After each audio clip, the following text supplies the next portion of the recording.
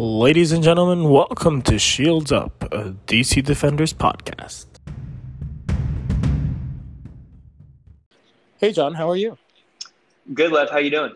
Doing well, man. Excited to do the podcast. I was thinking, how about you give the listeners sort of an introduction to who we are and why we're doing this?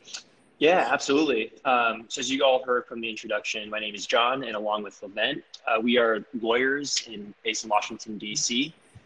So lawyers by day and apparently also amateur podcasters by day now, too.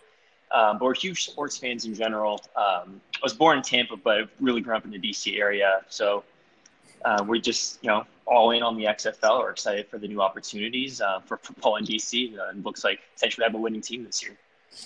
And we're also season ticket holders to the DC Defenders now. Some would even call us lifelong fans. So excited to be talking to everyone, and more so just to be covering the team. I mean, I think we all really enjoyed that first game and are excited for the XFL to hopefully succeed. So looking forward to putting together the show and talking about everything that happens on a weekly basis. Okay, man. So how about we talk a little bit about what we want to do with this podcast and why we think people will enjoy listening in. Yeah, definitely. So obviously, the goal, as the title suggests, where it's defenders focused. However, we did, discuss getting together at least once a week to recap last week's action and discuss news and updates around the league. Also wanted to, just touch on trends in viewership and attendance, unique aspects of the league and how the rule changes are being implemented and how that's working out. And also just how the league is developing in general and things we'd like to see moving forward. That said, the structure is pretty loose and still developing. So we would love to hear, listener input, what we can do better, kind of what other topics you guys think is worth discussing. And to do that, we've set up several social media avenues for you guys to reach out to us. The easiest is going to be just following us on Twitter. We're going to be at ShieldsUpCast. So just send us a tweet or send us a direct message if you have any input or any thoughts. Along the way, we'll also be putting together polls to have a lot of you guys' input on ideas for the podcast and on DC Defense. We've also set up an email account so you guys can send us a message at shieldsuppodcast@mail.com. And finally, we're on Reddit because that's where a lot of the ideas grew. So our username there is going to be Shields Up Podcast as well. So on Twitter, we're Shields Upcast. For email, we're shieldsuppodcast@mail.com.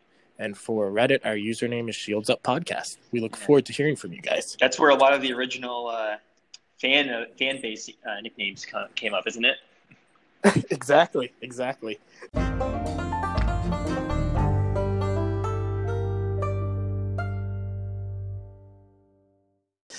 So, guys, as we mentioned at the beginning of the show, we're season ticket holders to the DC Defenders, and we went to game one against the Seattle Dragons last Saturday, and we had really an amazing experience. So we kind of want to share our thoughts from that game with you guys, talk about why we are so excited about this team and why we really think this league can succeed, and give you guys sort of a preview of what you're going to get at a DC Defenders game.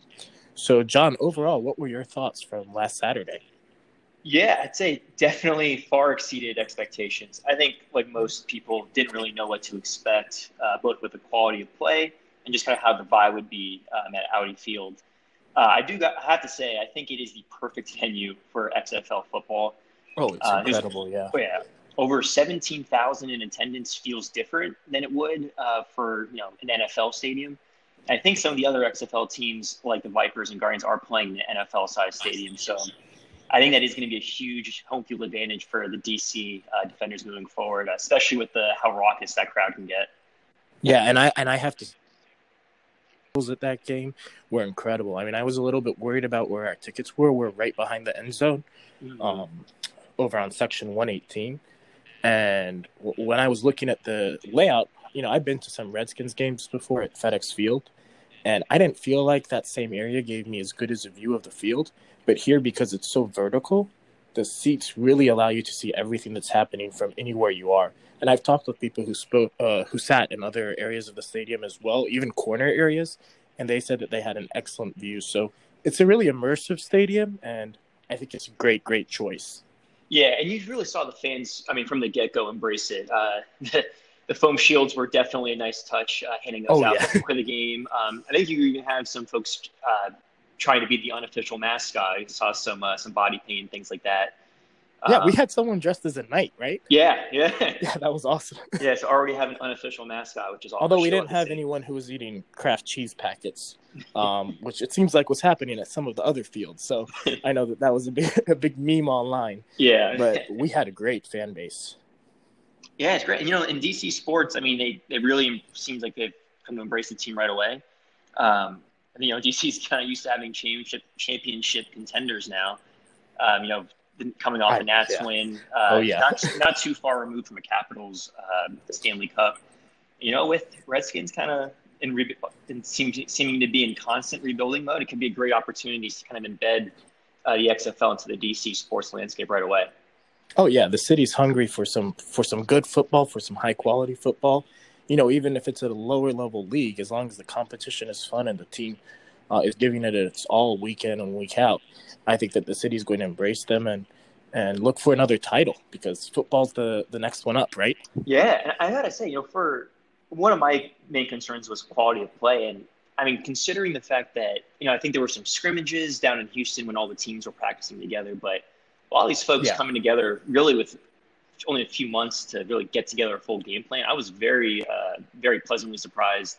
But really, on the Saturday slate of games, the DC Defenders and the Houston Roughnecks really seemed to click early on and be able to put up a lot of points. I think the Sunday games were a little bit lower scoring, but I think you kind of expect the point totals to rise as teams kind of mesh together, and especially the offenses get in sync. Exactly. And I will say, I think compared to the AAF, the XFL has done a great job with at least getting teams a bit on sync by having a preseason and having those scrimmages that they had before week one.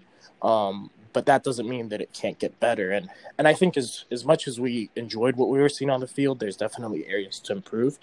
Mm-hmm. And I expect that to happen as we go forward. But I think the main takeaway that we can say at this point is that we had a great time watching the game, and we really enjoyed being there. So we think that there's a lot of potential. Oh, definitely. So, John, I think one thing that we should talk about is really how much the fans were into it at Audi Field, because we had an amazing atmosphere early on.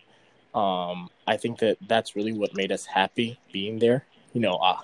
I think a little bit into the game, we actually got a wave going that went for good, I would say, about 5 to 6 rounds. Is that correct? Around the stadium? I think that's a conservative estimate right there.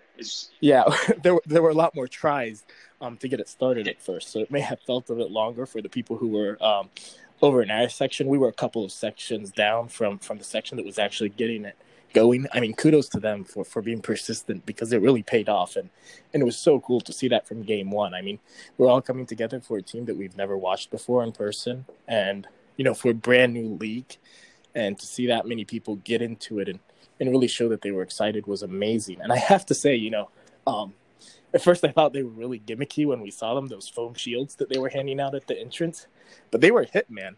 I mean, people were raising them up, and they were banging on them when we were on defense. So I thought that was pretty neat overall. Did you have any specific thoughts on what the fans really brought to the table? Yeah, for me, one of the things that's most striking is just the chants. I mean, we had the first course of MVP chants in the XFL.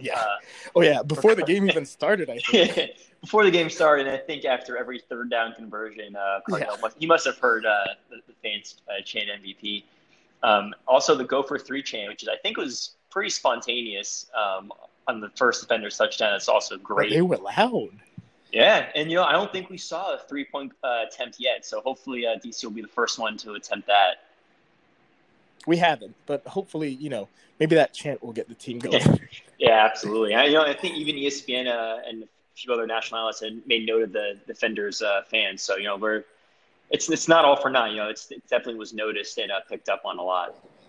Yeah, and speaking of some of the broadcast stations, what do you think they could have done at Audi Field a little bit better? Because I know that when we went back home later and saw some of these broadcasts, that they had a lot of players and coaches mic'd up, but we didn't really get that experience at Audi Field, and I think we could we could really benefit from hearing those as fans. Now, obviously, it's game one. There's going to be growing pains. But that's one of the really exciting things that the league brings to the table for fans to be able to experience what's actually going on. So what are your thoughts on that? Yeah, and obviously with the coaches' comms, you're not going to broadcast that on the field. But some of the things that I think one of the things that fans really enjoyed was the replay official and kind of seeing that review process play out. Exactly. I don't think there's a hindrance in why we can't have that present on the field and have that audio being broadcasted in the video on the jumbotron. And another one is the interviews, right? Yeah, and one thing that struck me was it's a one-on-one interview, but if you have the crowd listening in and cheering, you might get some boost if it's an opposing player, but that just gets another layer of fan interaction, especially if it's a home field player, scoring a touchdown, getting the crowd even more fired up, speaking directly to the fans during the game. I think that'd be a unique experience. Obviously, maybe you don't want that all the time, but I think that's something that's just another way to bring the fans closer in real time. Yeah, and actually, that reminds me, we missed one of the best plays of the game. That punt block that we were able to convert to a touchdown. I mean, that really got the crowd hyped up, and we lived up to the defender's name, but we didn't see it, John. So why was that? Yeah, so we, trying to get ahead of the crowd and getting some food.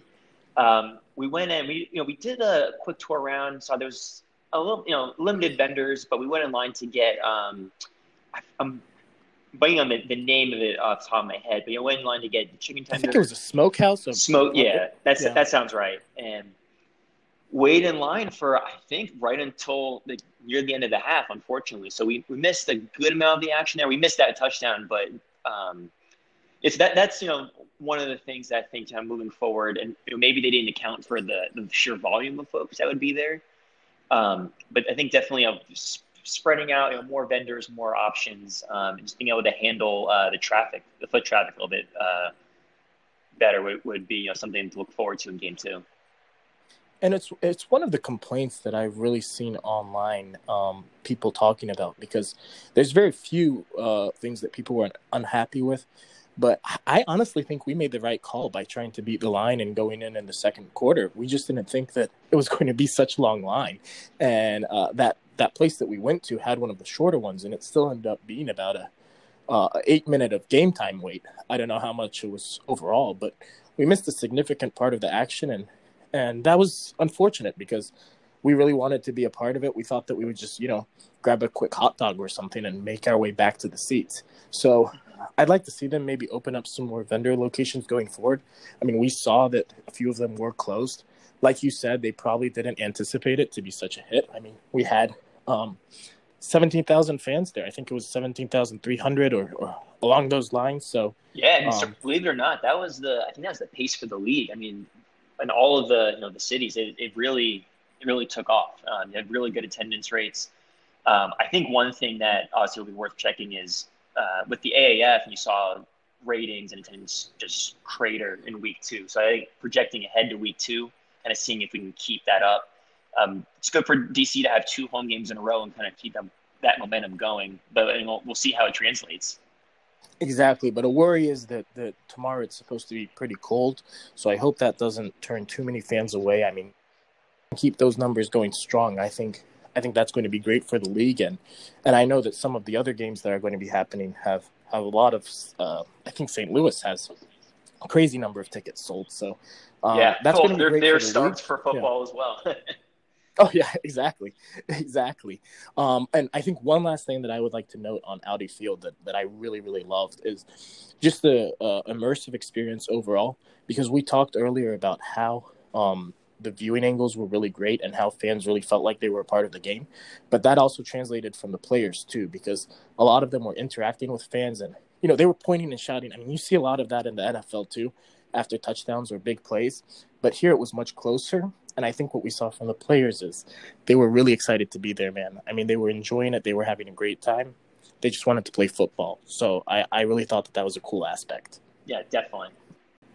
John, the broadcasts were, I would say, a big success for this league. I think that's what's really setting the XFL apart from what the AAF did. A little wrong. I mean, it didn't look like it was as much of a polished product back then.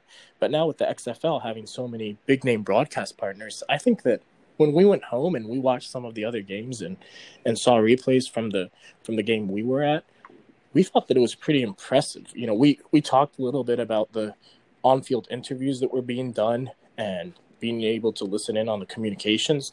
But what did you think overall really looks like it's going to set this league apart?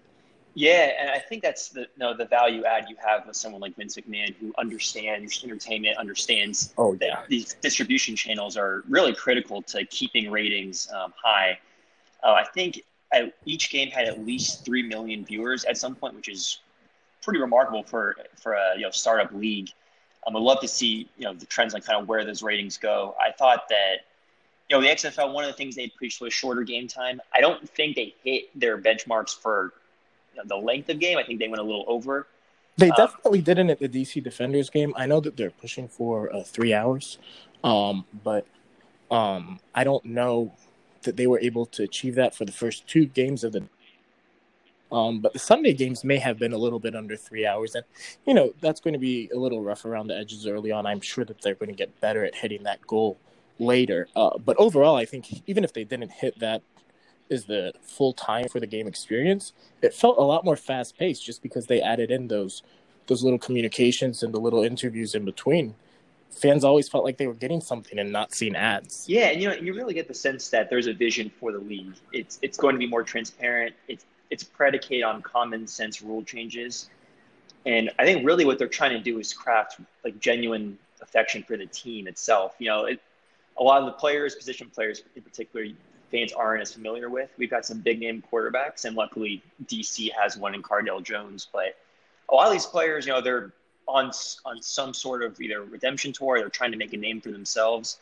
And I think that's going to be important, is getting that connection with the players, but also just building that team affinity, because it's unclear, what the roster construction will be in years to come. But really, in terms of getting the fans behind a team, I think getting the team name itself out there is going to be big.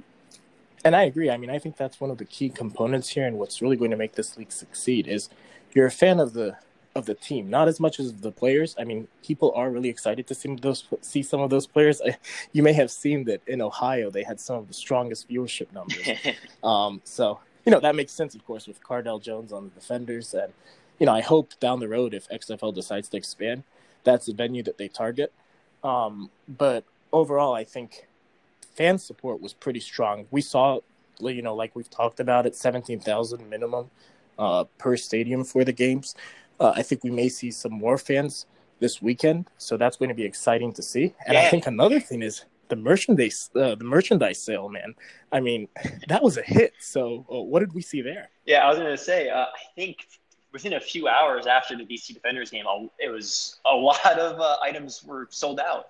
I actually was trying to get one of those knit hats, and I noticed I put it in my cart, went back a few minutes later, and it was already sold out. So folks definitely took to the merchandise. I think it's great. You saw a lot of folks rocking red. There's a lot of Capitals and Nats attire. I think, which makes sense, of course. Yeah. Oh, absolutely. Folks trying to support the team and didn't have a chance to get on the merchandise for week 1. I think you'll see a lot more Defenders attire moving forward now.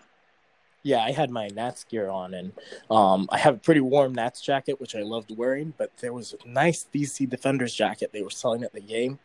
And, as season ticket holders, you get a 25% off discount from merchandise sales. So I said, well, I'll go home and order this. And I log on, and I see that, they're not selling the jacket. And, like, the longer sleeve shirts that they had, like the thermal shirts, they were sold out. And the more and more I was visiting the website, the more and more things were out of stock. So it's exciting to see that fans are really embracing it and wanting to get their DC Defenders gear. I was able to snag a jersey and one of those, beanie hats that you talked about, but there's a lot of stuff that I wanted to get that they just didn't have. And even at the game, we saw that, the racks were almost completely empty. They only had, I believe, extra small and small left in sizes. Medium and up was all sold out. So it's good to see that fans are really into it. Yeah, and it really took up a lot of the weekend. I think folks were interested to see how it would compete with some of the other. I think there were a few NBA games on, college basketball is going on, but on Twitter also, it's trending at some point. seemed like the fans were very receptive to the kickoff. I've seen tons of replays of folks and tweets of folks really, really enjoying the kickoff and kind of how that's kind of returned to the game without all the touchbacks and kind of, keeping player safety a focus, but also it's unique. We haven't seen that kind of dead ball kickoff before, or no one's allowed to move until the returner fields the ball. So it kind of creates a lot of anticipation. I'm not sure if they intended that, but that's definitely something I noticed was that collective hush of the crowd before the returner fields the ball and starts play resumes. One thing that really impressed me was that fans knew to wait for that ball to be caught, because in the NFL we're so used to starting our screams as soon as the ball is kicked, but here they knew to wait for the ball to drop, and then that's when the snap happens and when the action begins. So that was pretty neat to see how people were in tune with all of the new rules that had been added. And overall, I think we should touch a little bit on how some of those rule changes looked, how we appreciated them. We saw a one-handed catch in the DC Defenders Seattle Dragons game.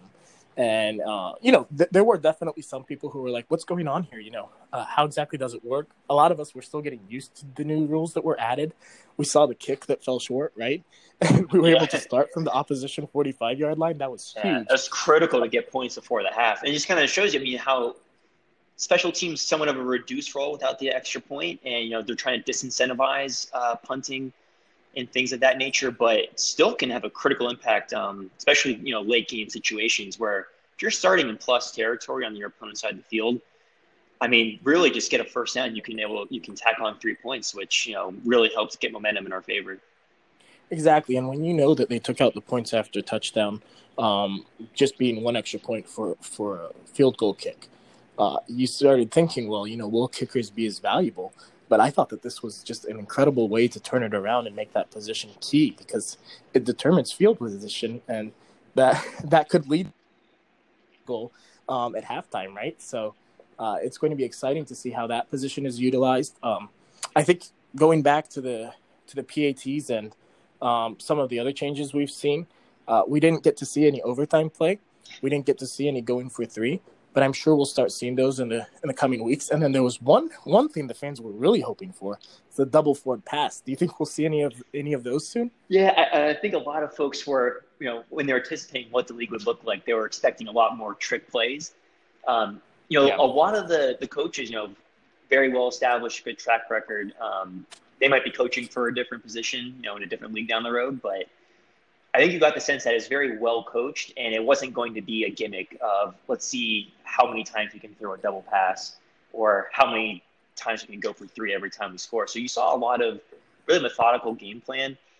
I think the DC Defenders, that trick play, the touchdown pass to Lee at the start of the third quarter, that was close to the play. But beforehand, that's as close as you got to a trick play all weekend, at least from what I saw. So you might see that being utilized more going forward, but like you said, some of the rules you didn't see in action right away. Kickoff was from quite literally the first play, so you'll kind of have to see how that overtime structure, that shootout works. Will be really interesting to see.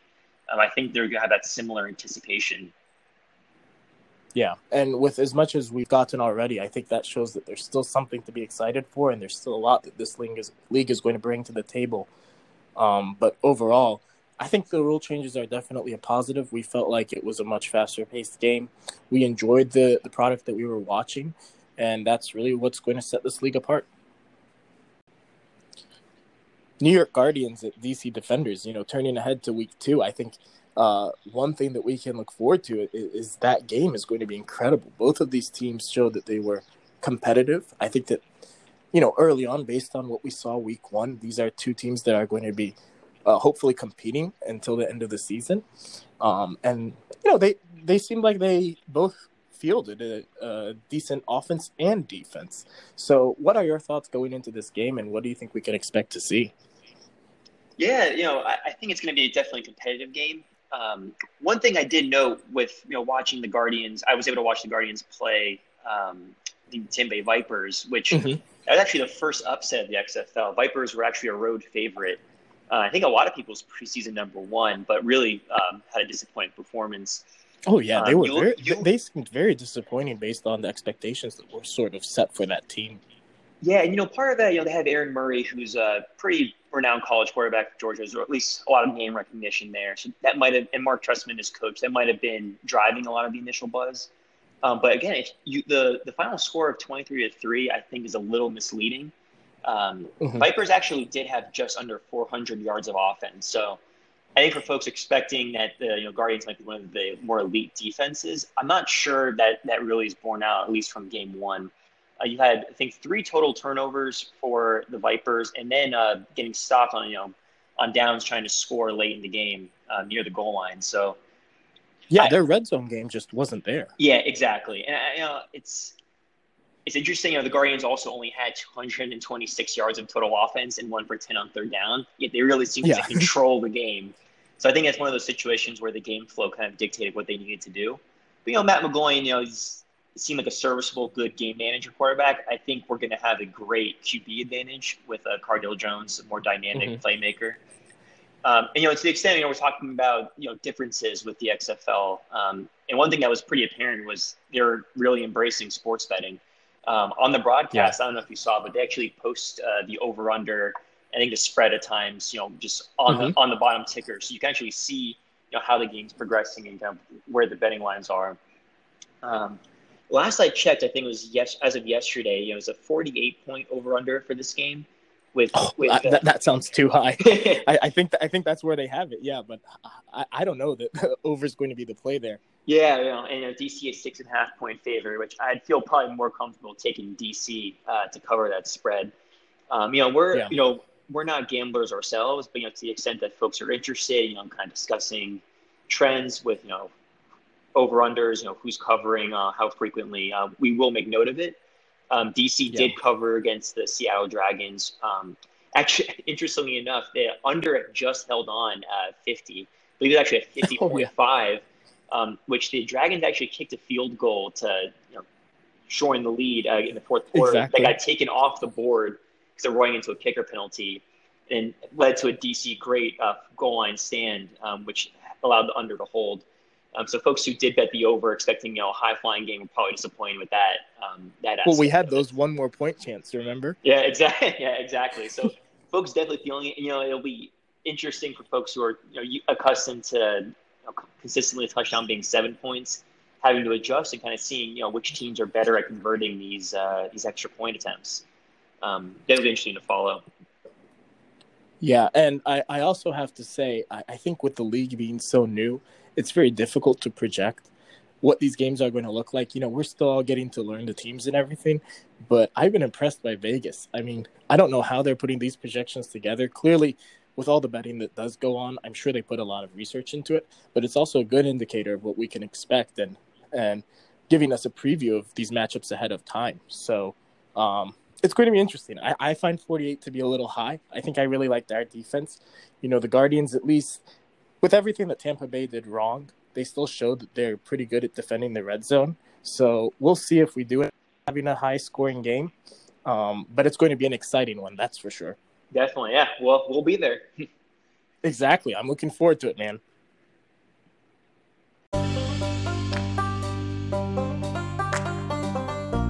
All right, everyone. So that wraps up our first episode. Thank you guys so much for tuning in.